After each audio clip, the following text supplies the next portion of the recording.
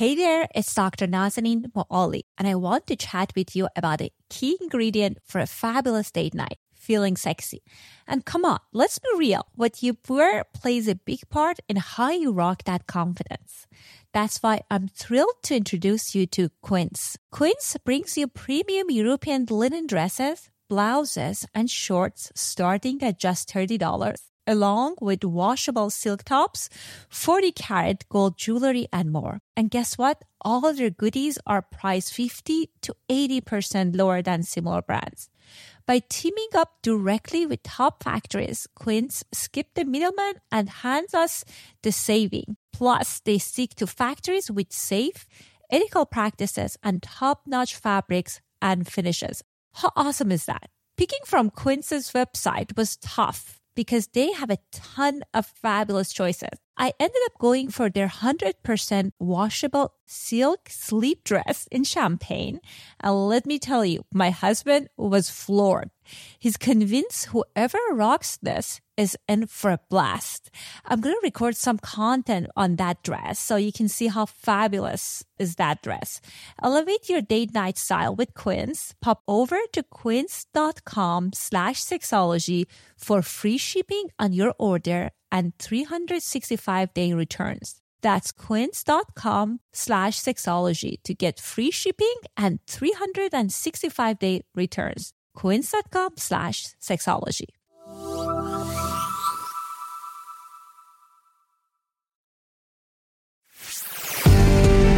Welcome to Sexology, a podcast that untangles the science of sex and pleasure. And now, with this week's episode, your host, clinical psychologist, Dr. Nazanin Moali. Hey everyone, welcome to episode 13 of Sexology podcast. I'm your host, Dr. Nazanin Moali. I'm so glad you are here today. You're going to hear my conversation with Pamela Costa on sexuality and shame. This is a topic that I'm very passionate about. I see it often comes up in my session with my clients and also with my friends. And it's very important to understand how you can overcome and move past sexual shame, and what do you need to understand how it works and how it affects us. And it comes in a very subtle way. Oftentimes, people have struggles around experiencing pleasure and desire. And when we get to it, we understand it's because of the shame they have around their sexuality, around their bodies, about shame about sex being sinful. So I'm very excited to offer this conversation. And my guest today is Mrs. Pamela Costa. After a decade and a half at Apple and Facebook, Pam left her career in high tech to found Down to There to share her real life stories of challenges and success around sexuality in her marriage. She believes that speaking openly about sex can help individuals and couples find new ways to renew and deepen desire and intimacy in their own relationships. She also believes in the healing power of sharing and is currently conducting research on this with Down to There circles, free peer-led discussion groups to help friends support and inspire each other around sex and relationships. She is currently a student in JFK's Holistic Counseling Program and the Somatica Institute. Here's my conversation with Pam Costa. Hope you enjoy it. Welcome back to another episode of Sexology Podcast. I'm your host, Dr. Nazanin Moali. And on today's show, we're going to talk about sexuality and shame and how shame and the feeling we have about ourselves, about others can impact our relationships and our sexuality. I'm super excited, as I said during the introduction, about our guest today. We have Mrs. Pamela Costa, the founder of Down to There. And thank you so much, Pamela, for joining us. It's my pleasure. Glad to be here. Do you prefer Pamela or Pam? Pam. All right. Okay. So I read a little bit about your background, about how did you get into educating people about sexuality and communication in your blog. And I think it's fantastic for our listeners to hear a little bit about that. So tell me, how did you get into this round of like educating people about sexuality? Sure. Yeah, it was not intended. This was not the path I set down when I started my career. I actually started as an engineer and then shifted into business and really enjoyed those jobs. I thought I'd do them forever. But kind of in the background, what was happening for me in my outside work life was my relationship with my husband was pretty good in a lot of respects, but when it came to intimacy and sexuality, we struggled a little bit from the standpoint of, like, it's very stereotypical, the things that we struggled with. They were, his desire was higher, mine was lower, and it was something that, like, maybe every 6 to 12 months, it would kind of come to a head. And we would have like a really difficult conversation about it where he was like, I would like more sex. And I said, I wouldn't. And it was really, really difficult. And we eventually found a coach and therapist to work with around that issue. And I honestly, when I ended up going to her, it was, or when we ended up going together to her, I didn't expect a lot of change. I kind of thought I was wired the way that I was and things were the way they were. And I was doing it because I thought it was probably a good thing to do, but I didn't expect change. And what I actually learned in going to her was really transformative in our relationship. We have quite a healthy sex life now. And so as I discovered that and I was going along that journey and starting to share with friends, I even started kind of writing about it publicly because I was like, whoa, people should know what I didn't know back then. So that's kind of the shorter version of what happened. Thank you so much for sharing that with us. And it's so, as you said, unfortunately, it's so common. And I know my clients were coming, my friends, when they're struggling, everyone said, oh, that's marriage. That's how the relationship going to be, going to focus on positive. And they don't know that like there is another way. And I'm so glad that you were able to kind of address it and you're talking about it openly so people can learn from that. Absolutely. Yeah. I think people think, challenges are to be expected. And what I found was there's actually a lot of, I'm so glad that the challenge was there because I think where we are on the other side of that was way better than if we never had the challenge at all. So I think that's one of the very powerful things I've learned in this whole process.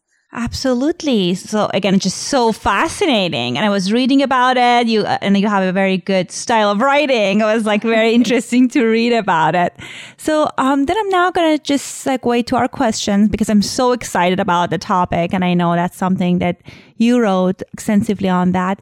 So about shame, how do you think the shame shape our sexuality? What is its effect? Sure. I think, I'll speak kind of from personal experience and then kind of broaden to some of the things I've noticed in others and with clients as well. I think at the highest level, it just really limits, shame limits the full expression of our sexuality. And, sexuality can be this like huge, powerful, creative, inspiring, energetic force. And when we feel shame about some or all aspects of our sexuality, we really we make ourselves very, very small. So for instance, like one of the messages that I think women in our culture get from a very young age is that if you like sex, something bad will happen to you. Or if you like sex, you are a slut. Mm-hmm. And men don't get very helpful messages either. They get messages like, if you show your desire, you'll be a creep. Your advances will be unwanted. And so when we're living in that kind of shame, that if I like this, I'm a bad person, or if I show this, I'm a bad person, we will make ourselves really small. We will kind of shut our sexuality off.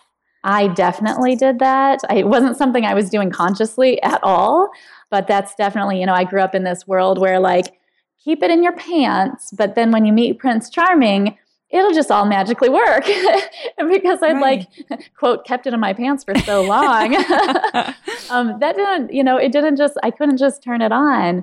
And then I think there's some other ways that shame shapes our sexuality around, body images, like what should our bodies look like? Porn is so pervasive. We think we should look like that, or we should like those acts. And certainly some of us do look like that, and some of us do like those acts, but a whole bunch of other people don't, right? And so when that's one of the primary ways that we see sex in our culture, I think there's one last part too that I'm trying to wrap my head around now as I'm thinking about it, but there's this other aspect where we don't get taught a lot about sex or about pleasure, but somehow we think that we should know how to do it. And certainly there's like the animalistic nature, right? Where like, oh yeah, we can just have sex. But there's a lot about sex that we have to either learn about ourselves and then share with our partners, or they have to learn about themselves and share with us. And because we've got this idea that we should just know it, we don't have those conversations and we don't do that exploration. Absolutely. And I love when you talk about different kind of like shame people have around different elements of like that's involved in sex. So for example, as you said, like body shaming, I work with eating disorder clients and even many clients who don't have eating disorders, but the feeling about like, my body is not the right type for sex. It's too small, too big. People talking about how shameful they feel about like their sexual preferences. As you were talking about that, like women shouldn't supposed to feel sexual until they're in a like committed relationship, they're married. Right. But as you said, it's not that easy to turn it on and off. And it's off. My experience is that stays off, unfortunately, and they need to work on it. It's fascinating how pervasive this can be. It is. It's such a huge issue for most people around sexuality. And like you said, it's shame from just the concept that I would like sex to something more like, the external image of my body, to something really, really private and personal, like how do my genitals look? And there's just so many layers there. And it's like, it's a wonder that any of us ever have sex with all of these ways in which we can, have shame. It's no wonder people have sex with the lights off and, get into a routine about sex because it's scary to say, hey, I would want this other thing. Or what about if we tried this? Because you're worried, I'm worried that my partner is going to, or even to say like, I like it like this, because like maybe that's embarrassing somehow, Right. Like talking about what you want and kind of making yourself vulnerable in that way can be very challenging because of the shame messages we got. So I'm just kind of curious. We talked a little bit about, we learned about, we got some of these shame-based messages from our society, but based on your experience, what other places people get like this sexual, like shame around sexuality from? Where are these things coming from? Sure. Yeah. Because it's interesting, right? I think if you watch like a little kid in life, like they're not born to be, they don't have body image issues. They're very interested in their genitals, Right. Like kids are very, very kind of naturally, I think, in their body and interested in pleasure. And then somehow things shift. So, like you said, culture is definitely a thing. I think that, there's other places that we get really bad sex education. We get sex education that focuses on all the things that could go wrong with sex. Right. And so I think that tends to, I think as humans, we can really latch on to negative things, and positive things we need a lot more reinforcement for. So the education we get's not really great. I definitely just got taught about infections that I could get, how I might get pregnant, how I might get raped, and I didn't get how it might feel good, and how I could, learn about my body in ways that weren't like super, super medicalized. Mm-hmm. So education's not great. I think, our parents, unfortunately, aren't comfortable with their own sexuality for the most part. Of course, there's exceptions to this rule, but I think, even with my own, I have a 9-year-old son, And I'm like in this field, and sometimes I don't know how to have certain conversations, so I think we get these messages sometimes from our parents. Church, definitely, some of us are exposed to environments where we get messages that, aren't necessarily super helpful in terms of keeping us, open and positive about sexuality. Yeah, absolutely. And we talked about the parents, and it's so challenging because parenting doesn't come with a guideline or guidebook, and they're trying to do their best. I know that in my case, I didn't get no information about sexuality from my parents. And recently, after kind of having this podcast, we talked about it, me and my mother, and she was talking about how I was born in Iran, like right after revolution. And she's such a modern intellectual woman. And she was talking to me about, okay, my values, they were different than the society. And I was scared. What if I tell you about those values and you would get rejected? You would get shamed. That's why she didn't say anything, which obviously wasn't a good idea. But it's so interesting that there are several things that impacting what kind of messages we give our children, what kind of sexual education we provide. And you talked about religion. And again, I think religion can be a great resource for people. But I know certainly in the environment I grew up, it's just like sex was kind of a sin and all those negative messages associated being a sexual being. Right. I had, my experience around religion was I attended this it was my choice. My parents weren't taking me there, but there was this non-denominational Christian church in our neighborhood that I really enjoyed. I met tons of cool friends, and they had a band and music, and I really, really enjoyed the environment. And also they had us take an abstinence pledge. We wore a little bracelet and promised we wouldn't have sex till we were married. And, I wanted to fit in that group. And honestly, I wasn't interested in having sex at that age anyways. But it's still it definitely locked into my brain that that was the right way to be. And so, yeah, it was not very helpful to me, actually. That's the age where you do start to have feelings and enjoying parts of your body. And now it's paired with this message of, the right thing here is to not have sex. Yeah. And I think you were talking about how we might not necessarily kind of accept those values, associate with them, but I feel like in some part of your brain, those messages stay. Funny thing is again, I grew up in a non-religious family at all. My parents, they were atheists, but because of the culture of the community and the country at the time I grew up, I was constantly bombarded with this sin, those kind of messages, negative around sexuality. And I specifically remember that in one of their religious study classes that you're first to take, they were talking about how if you have sex before marriage, you would never, ever, no matter what kind of a good deed you do, gonna get into heaven. And I remember a split of the moment when I was when I wanted to have sex, and obviously I had sex before marriage, but then it just came to my mind and I was shocked that I didn't even know it was there. Right. Yeah. And it's interesting too, because these messages are very overt, right? That's, you're told directly, if you do this, this will happen to you, or this won't happen to you. And so that's very, very direct, and it's going to pop back into your mind later. And then I think there's other messages where, I learned to masturbate really young. Mm-hmm. I think I was 6, and I was at a girlfriend's house, and we went down to her basement, and she was like, if you lay down this way and wiggle this way, it'll feel really good, right? So this is how I learned to masturbate. I was young. And I remember being like, well, this is great. So I started doing it at home.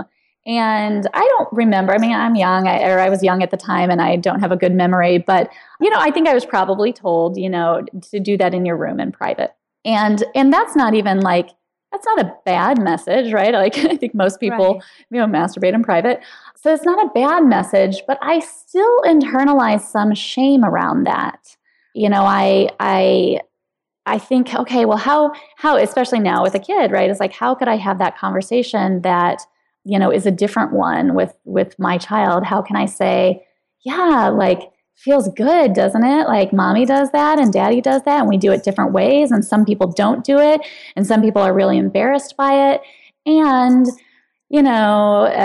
you always, anytime you're doing something sexual, you want to make sure that the people around you are okay. So it's not okay to do that in public, unless you can check with everyone around you, right? I love that. You know what I mean? It's like, how do you have these messages that we need, or conversations that we need to have, but still reinforce that it's pleasurable and that it's safe and that people do it? And that's where like I'm personally like trying to figure out how I do that, right?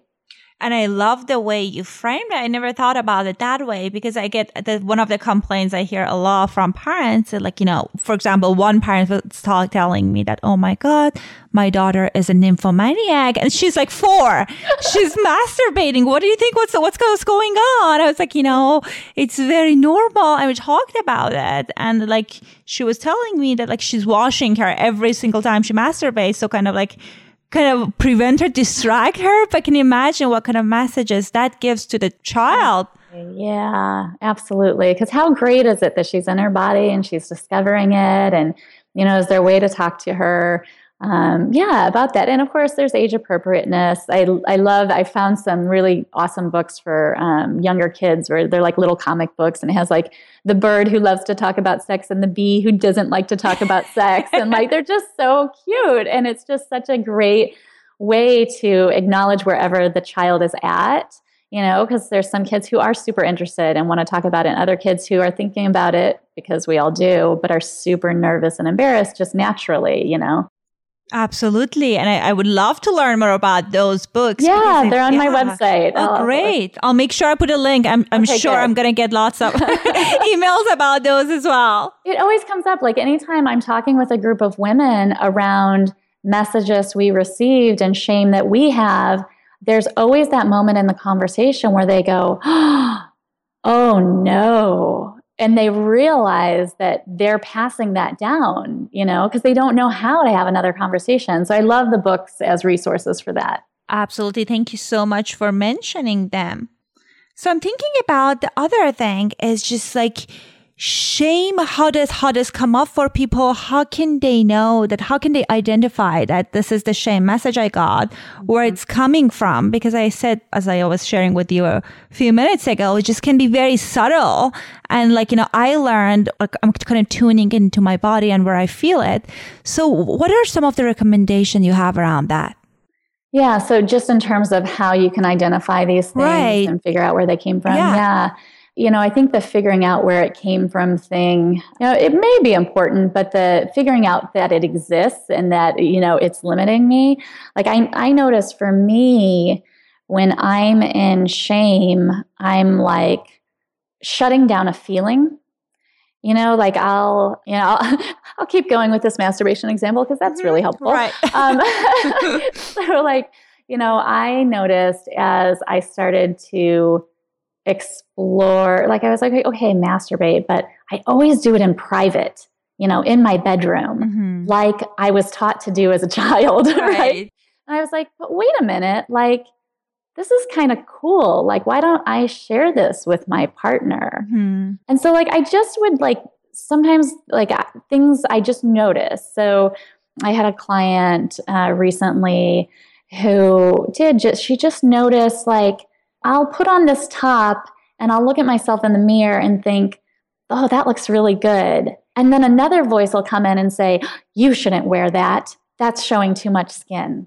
And so it's these voices at war in our head, like maybe I'll be having sex with my partner and I'll have a thought like, oh, I really want to do this, but I won't say it. Shame is probably at play there. Or like I'll see a guy passing in the grocery store and my mind will go into a fantasy because he attracted me and I was feeling good today. And I'll like instantly shut down the fantasy because, quote, I shouldn't do that. No one was going to be hurt by that fantasy. Right. But in fact, I was going to feel pretty good. I might have even smiled at him and he might have felt good. Right. What is the harm in that, right? It's in my head. So yeah, I think for me and what I've seen in others is there's that war going on inside, and shame is winning because we're not expressing ourselves, we're not sharing a feeling, we're not sharing a desire. a want, a need. We're shutting down pleasure. Like, I think even outside of sexuality, I know that I have shame about doing things that aren't productive. Like the concept that after we record this, that instead of going and doing something I'm supposed to do, that it's a pretty sunny day outside, I might want to take a 10-minute walk. Like, I have shame about that. Like, why should I do that? I wouldn't be doing something productive. It's this war between the instinct of what I want to do versus like what I should do, Right. And you were talking about secrecy. And I know it's just such a kind of secrecy. It's feeding into the shame.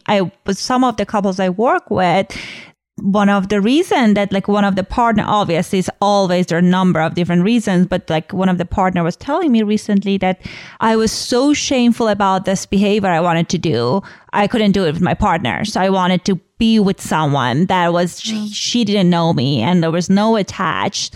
So it's just that you were talking about, the more we're open about it, we can reduce the shame or name it. Absolutely. I mean, I think about all the things that you're scared to tell your partner, and so you don't, which means you don't give them the gift of knowing yourself better. Right. We were just sitting with our coach a week ago talking about this, so it's clear I don't have this all figured out, right? I think there's like layers and layers and layers to this. Absolutely. It's so powerful to be able to open up in that way. So what can people do to build shame resiliency? Oh, such a great question. I love it. Yeah, it's a lot of my work in this space. It was actually just kind of triggered. I was thinking about it for a long time, but I was reading Brené Brown's book on shame. I love her. And it's so good. And, I used to think, I have to get over shame. Sometimes comes in the form of like fear, or like paralysis. For me, shame is kind of like a froze, like I'm thinking, I have this urge, but I'm like frozen. I can't do it. I used to think, I have to get over this fear to have the courage to do something or to talk about something. And Brené had this great thing about how people who like live these lives without having shame run it is they don't get over their fear. They just do something despite the fear. Mm-hmm. And so this concept that, to build shame resiliency, I think talking about it is a huge antidote to shame. Sometimes that's all it takes, to be honest. What I love, I meet with a lot of women in groups to talk about sex. And what I love about it is, I could just have like 4 women together and I could just open up with a story about masturbation, obviously, and then go around in the circle and have women share their experiences. So there's no like teaching, there's no advice giving, there's no trying to change someone's perspective, like you shouldn't feel shame or you shouldn't feel this way. It's like literally them just saying, here was my experience. Mm-hmm. So it's as simple as like just sharing your experience and talking with someone. And when that happens in a group like that, everyone's like, oh, I'm normal. I'm not alone. Like you guys feel that way too. And I like, even as I'm saying it, like my whole body's relaxing. Right. It's like, oh, like this is just, it's something I've like kept inside for so long because I had so much shame about it, or like talking to my partner about it. Sometimes I find friends is a little bit easier place to start because like with your partner, there's a lot of dynamics. And so it can be sometimes hard. So friends is a nice like gateway drug to talking to your partner. And then, talking to your partner, talking to your kids. Those are all, I think, really, really wonderful ways. There's also like way more extreme ways of dealing with shame. Like I really feel like I've just talked about masturbation this whole time. But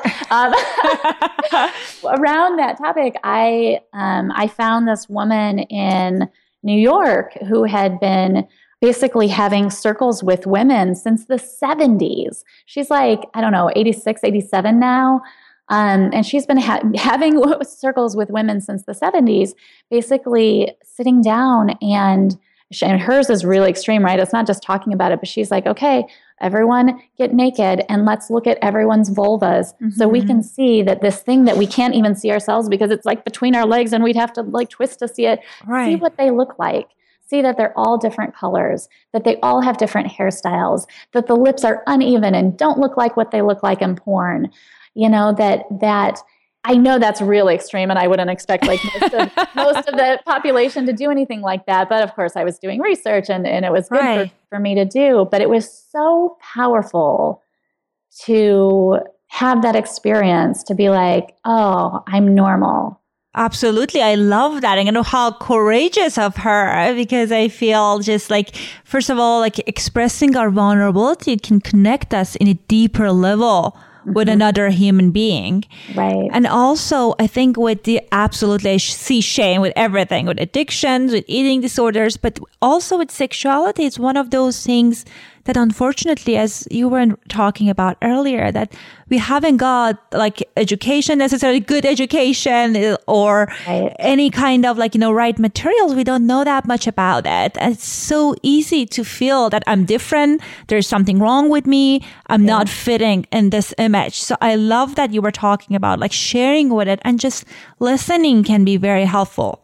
Absolutely. Yeah. I always think about, people are in different stages of being able to like look into some shame that they're feeling. Like sometimes, just reading about it or watching a TED Talk is like all I'm ready to do. And there's great books and resources for that. Sometimes I'm ready to, or blogs, sometimes I'm ready to start talking about it. And then sometimes I'm ready to actually seek help. Like, I've figured some of this stuff out, but like I can't do it anymore alone. I actually need some help. Like, so that's where like coaches and therapists are amazing people. Like I definitely, they've been important on my own journey, and I see it for a lot of people, because it's just this kind of acknowledgement of like, okay, I need more people on my team, Right. More people to support me in figuring this out. Right. And as you were talking about, it's a journey. We might start with just going to even like listening to something like this podcast or watching a TED Talk, and then kind of like maybe talking about it with a close friends or like family. So it can take a while until people are at the point that they can talk to like a group of people, or like, kind of naming it in like a bigger audience. Yeah. I'm doing research on that right now, because it was so important in my own journey to have this group of women. I mean, we just like randomly started getting together. But as I started like telling people about it, they're like, we should get together. And so like, everyone was like pretending they were going to yoga and like putting on their yoga clothes. And we went to a park, and now their husbands all know, and they're like pushing them out the door. Go to that thing that Pam does. But like what I found was it was such a helpful thing. So I started putting together, because I think a lot of women are like, well, that sounds great, but like, I think we're just going to get together and stare at each other with wide eyes because we don't know what to say or to talk about. So I started putting together content for women to have these circles. So like, in the first meeting, you could talk about social messages. In the second meeting, you could talk about body image, things like that, where I have like little discussion prompts. Because I think some people are like, I don't even know where to start. Like, I get that I would talk about it, maybe, but I don't know how to have that conversation, Yeah, and it's so much easier if you're kind of going through the like outline you have versus like coming up. Yeah, absolutely. I like the reframing of it. Are you kind of like recruiting people for this research?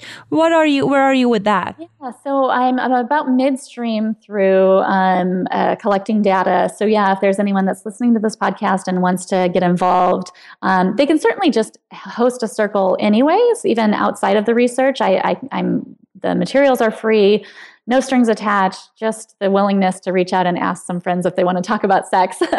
And if the timing works out that they can be part of the research, it's all optional and anonymous and all that good stuff. Oh, I love that. Can you send me the link, or just say it right now so people know if they're interested? How can they participate?